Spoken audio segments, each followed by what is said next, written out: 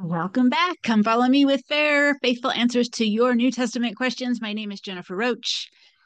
I am so excited you are here with me today. We have a lot to do today. We are going to talk about the sacrament. So, as you know, we're going through the Come Follow Me readings. We're in the New Testament this year. We're looking at some of the questions that our evangelical friends or family members might have about our faith as they sort of come up in the readings. So, that's what we're doing here. If you are new, the goal here is not to teach you how to debate with evangelicals or add any fuel to that fire, but to help you understand where they're coming from, maybe why they're saying some of the things they say, what it means to them, so that ultimately you can have a conversation with them about some of the gifts of your faith. And that's a way better conversation. So hopefully this is helpful for you in that. Two things before I get started today. Let me remind you about the FAIR conference happening in August 2 through 4 in Provo at, I think it's the Experience Event Center is what it's called. You can get tickets, fairlatterdaysaints.com. Streaming online is free, but you do need to register so that you can have all the access for that and we can plan for it. I will be speaking Friday the 4th, 10:30 Mountain Time. Would love to see you there in person. Would also love to know that you were streaming. So there is all that.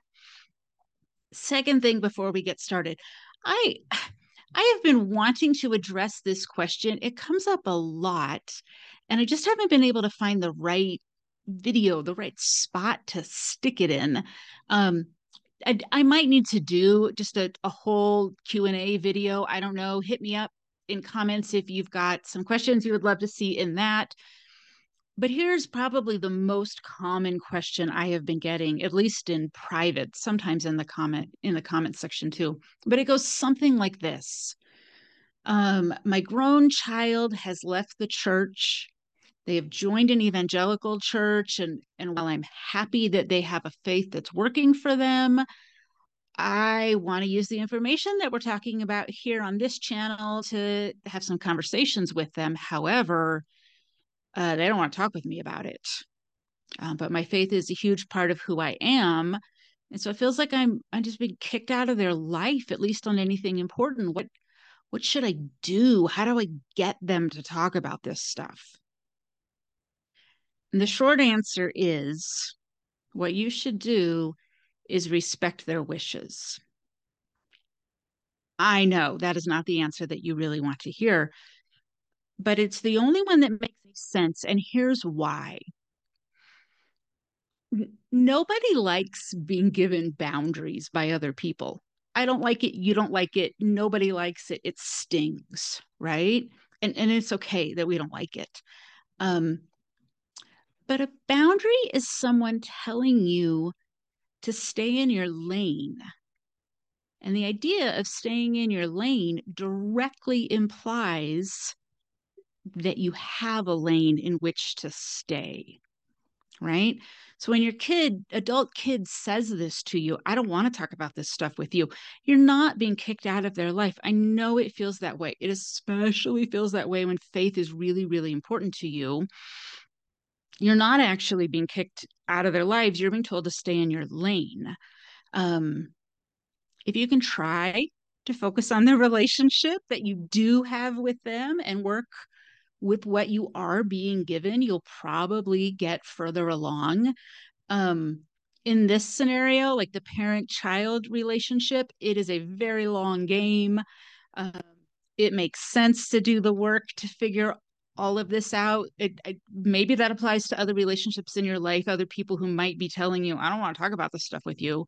Maybe it applies, maybe it doesn't. You have to figure that out. How important is the relationship to you? How important is it to learn kind of a new dance with this person? Um, but when somebody tells you something like that, I don't want to talk about these issues with you, the move there is to respect it as best as you can. Dig deep and get every bit of emotional maturity that you can muster up. Try to preserve the relationship. Um, Boundaries are like fences, they go up, they go down. You have no idea what's going to happen in the future. play along. There are no guarantees, but it might turn out better than you think. Okay, that was me slipping sort of into mental health education a bit. Sorry about that. I try not to do that here. I hope it was helpful for you. Moving on, we are talking about the sacrament this week. Evangelicals know this as communion. Sometimes they call it the Lord's Supper. Sometimes they call it the Lord's table. Catholics know this practice as Eucharist or the Holy Mass. Throughout history, there have been a number of sort of odd sounding to us names for it. My favorite one, it pops up a number of times in history, is the love feast. Someone invites you to their love feast. Make sure you know what you're getting yourself into, I guess. All of these are roughly referring to the same thing, which is what we Latter-day Saints would call sacrament. And obviously, there's some different understandings of that, and we're going to get into that today. So our text comes from Matthew 26, verse 26, and we get, as they were eating, Jesus took bread and blessed it and broke it and gave it to the disciples and said, "Take, eat, this is my body." You probably know the passage. It goes on from there. So Latter-day Saint friends, you can laugh at me all you want on this. But up until about 5 years ago, I did not know that the main worship service of our church was even called sacrament meeting. Entirely out of my experience, I'd never been to a LDS service, so I had no idea. And when I heard that phrase, I remember thinking, how odd. I wonder what they think sacrament means. You can commence laughing. I am not offended. However, in my own defense, I will say part of that question for me comes from, besides my evangelical background, I was in the Anglican church for about 10 years. And the word sacrament can refer to a lot of different things in the Anglican world, just like it can in the Catholic world. It can be like the taking of communion. But when they refer to sacraments, they're also talking about things like baptism and marriage. Those are called sacraments. In the LDS world, we have a word that differentiates those. We call them ordinances, but we kind of mean the same thing by what we're calling them. Anglicans, Catholics, others of like the high church variety, they also have something called sacramentals. And those are considered sacred signs, sometimes called sacred tokens. LDS friends, do not run too far with that word. They're using both of those words differently. Sacramentals are signs of God's presence. So something like anointing oil that's been blessed to use in healing. When they make the sign of the cross, when they use holy water, they would call all of these sacred signs or sacramentals. These are things that get really misunderstood by outsiders, but they are actually functioning very similarly to how some of our ordinances function for us. There is an episode that I want to do on water as symbol and how it's used in our faith for baptism and in the initiatory, and what holy water is for other people and how it's used. It's some deep geek level stuff. I'm going to try to spare you from that episode. We'll see. Maybe I might subject you. I don't know. Anyway, I will start this actual episode by describing the differences that an evangelical would see in our sacrament meeting. And I'll include some of the differences that we would see in theirs. And then we're going to go a little bit deeper and just briefly look at what's going on the theological level. Like what is supposed to be happening in sacrament or in communion or in Eucharist. We'll look at the Catholic side, just a tiny little glimpse, mostly because it helps us sort the differences out into some categories. So, evangelical friends, if you were to attend a Latter-day Saint service on a Sunday morning, you would probably be surprised to see that what we Latter-day Saints call the sacrament is pretty familiar to you. You would not be overly shocked by it. It's not 100% identical, but you would feel pretty comfortable with it. The elements are blessed and passed, which would feel very familiar to evangelicals. Latter-day Saints are taught to use this time while the elements are being passed in two ways. First, the entire point of taking the sacrament is considered a renewal of the covenants that we have made. I have an episode coming up on covenants, so I'm going to kick down the road the discussion of what that actually means, but that's the primary purpose of the sacrament, is renewing our covenants. Some evangelicals are familiar with the idea of covenant theology. Not all of them, but for some of them, that's not a new idea at all. The idea of covenants is pretty common. So that wouldn't be weird for some of them. The second thing that we are taught to do during that time is focus on Jesus Christ and the sacrifice that he made for us. Evangelicals would feel right at home with that. That would not be odd to them. But there are three things, maybe more, but three that I see that would really stand out as differences. So, first, most of the time in an evangelical church, no special priesthood, no special leader, no appointed or hired position is required to bless the sacrament. In a lot of places, it comes down to like who's the pastor working that service, and that's who does it. But in theory, anyone could do it. There's no theology preventing that. Um, Evangelicals could take a picnic basket up to the mountains and bless their own communion and just have it right there in private. And that would be a completely normal, probably very good spiritual experience for them. There's nothing in their theology that would prevent that. In our Latter-day Saint tradition, ordinances require someone who holds the priesthood. And so no priesthood, no sacrament. It's really actually hard for me to think of a time when this would have come up other than the pandemic lockdown. I think around the world, most people were doing church at home. And if you didn't have somebody in your home who was considered part of the priesthood, who had been ordained to that in our church, you didn't have access to the sacrament. My experience, at least the ward I was in at the time, people with the priesthood were sort of bending over backwards to make sure the ones who didn't have access to it in their home were getting it. And they put a lot of faithful effort into that was greatly appreciated.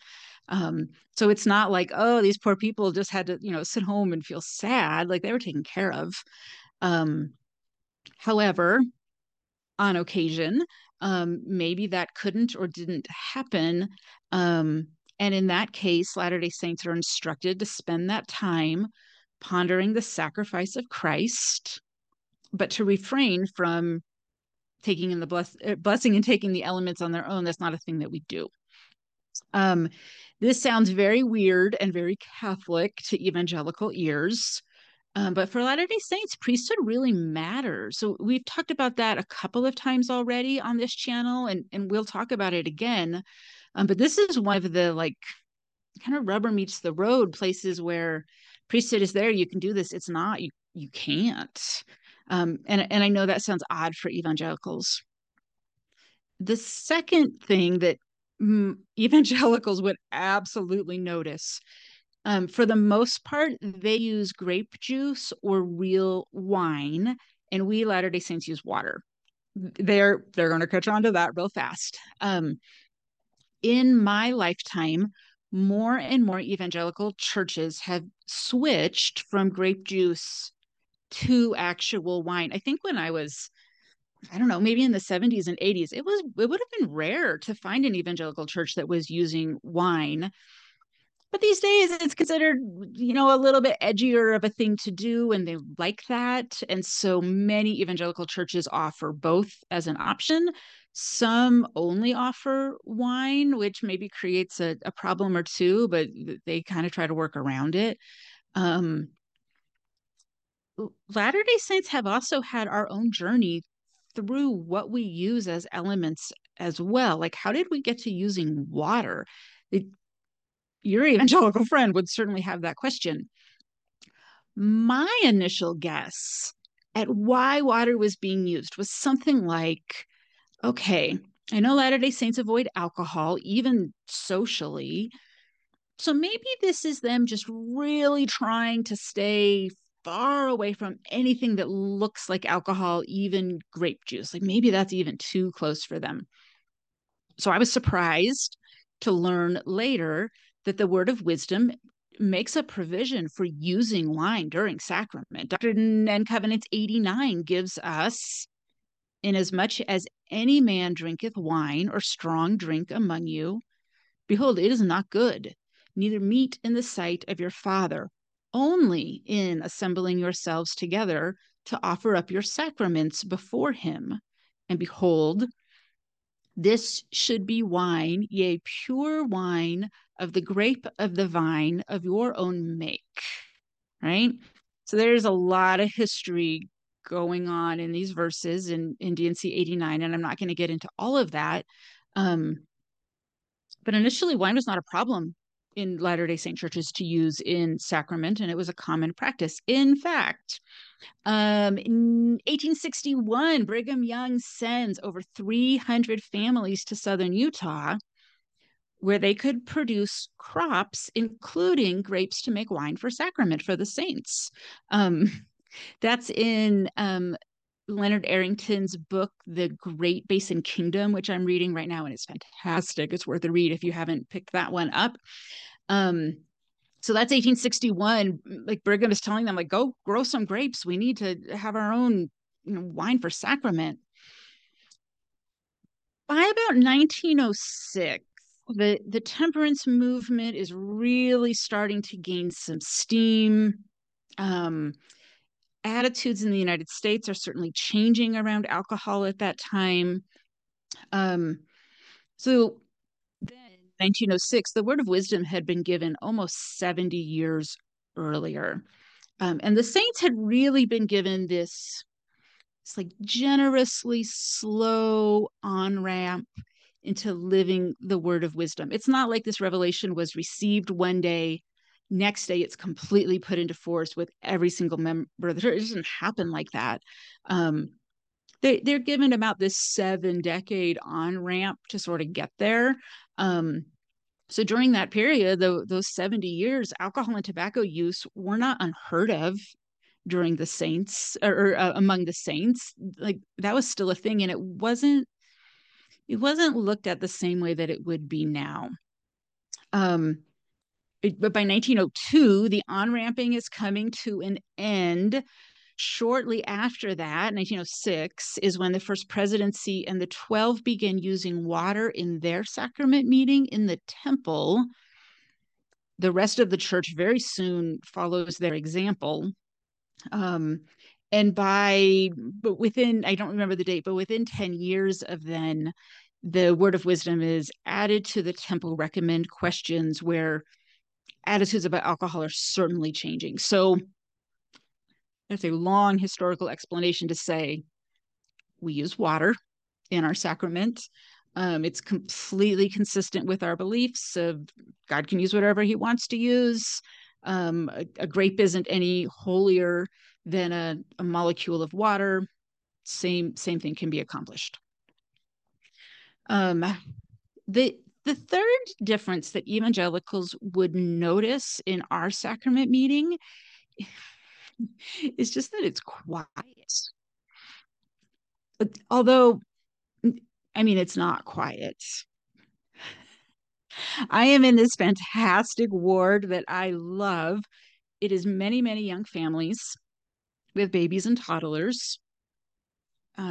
The area where we live is all brand new high density housing, which attracts young couples who are just out of college, starting their families, buying their modest size first homes, and this is where we live. So in a ward like mine, it is actually not even remotely quiet during sacrament, and delightfully so, right? Like nobody's shushing babies. I'm usually trying to get someone to hand me a baby, to be honest. But what I mean by quiet is that there's no loud rock worship music playing, which is most likely what you would see in an evangelical church. The only variation of that might be that sometimes a contemplative kind of reverent, what we would call reverent, music might be used, but for the most part, it's full on rock worship music, stuff you would hear on the Christian radio station probably. And that is what is happening kind of noise wise for them. So the silent sacrament, it took me a minute to get adjusted to. Like it was weird to my ears. I love it now. That's a topic for another time. But they would certainly notice that difference. This should give you a pretty good like practical overview of the differences in how we practice sacrament. I want to talk a little bit about the theological differences. In the non Latter-day Saint world, so the Protestant Catholic world, I'm going to leave out the Eastern Orthodox. They're a third of that world, but that's a whole different ball of wax. In the Protestant Catholic world, there are really three ways to think about what is happening in communion. What are we doing here? The first way that I'll describe to you is the Catholic version. If you've never heard it before, or if you can think back to the first time you heard it, it sounds weird. But this is an extremely sacred doctrine to them, so we are going to treat it very respectfully, right? In Catholic theology, at the beginning of the service, the bread and the wine are just bread and wine. They are just common elements. There's nothing special about them. They were made in perfectly ordinary ways. They lay on the altar. They look like bread and wine because they are bread and wine. At a specific point in the service, often it's indicated by the ringing of a bell, but sometimes not. That varies by location. They ring the bell, and the priest says the words of consecration, and the elements become the actual body and blood of Christ. They still look and taste like bread and wine, but they are not. They are the body and blood of Christ. This doctrine is called transubstantiation, and it is an expression of their desire to take the words of Christ literally when he says, "This is my body broken for you, take and eat." They're taking that very, very seriously. It sounds weird to us. It's not in my opinion, it's not a doctrine to be mocked. This is incredibly sacred to them.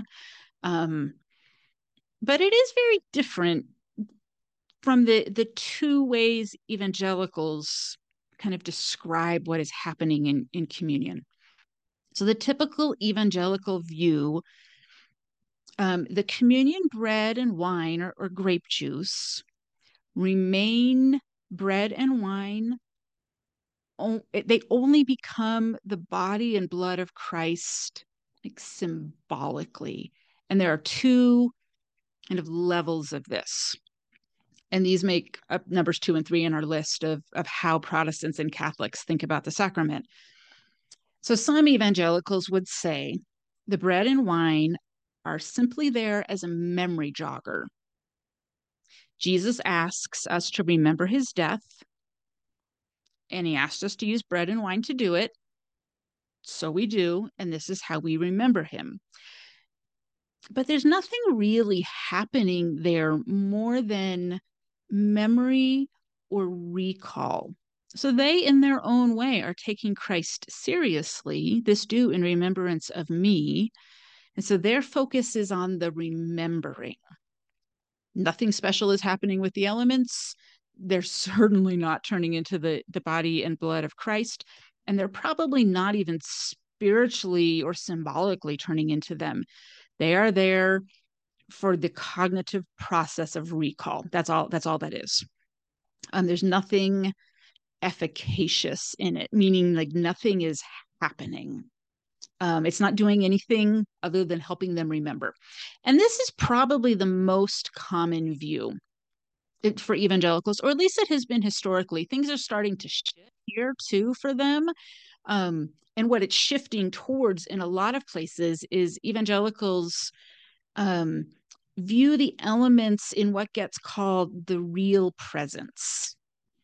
It's sort of this halfway point between communion as memory jogger and Eucharist as literal flesh and blood.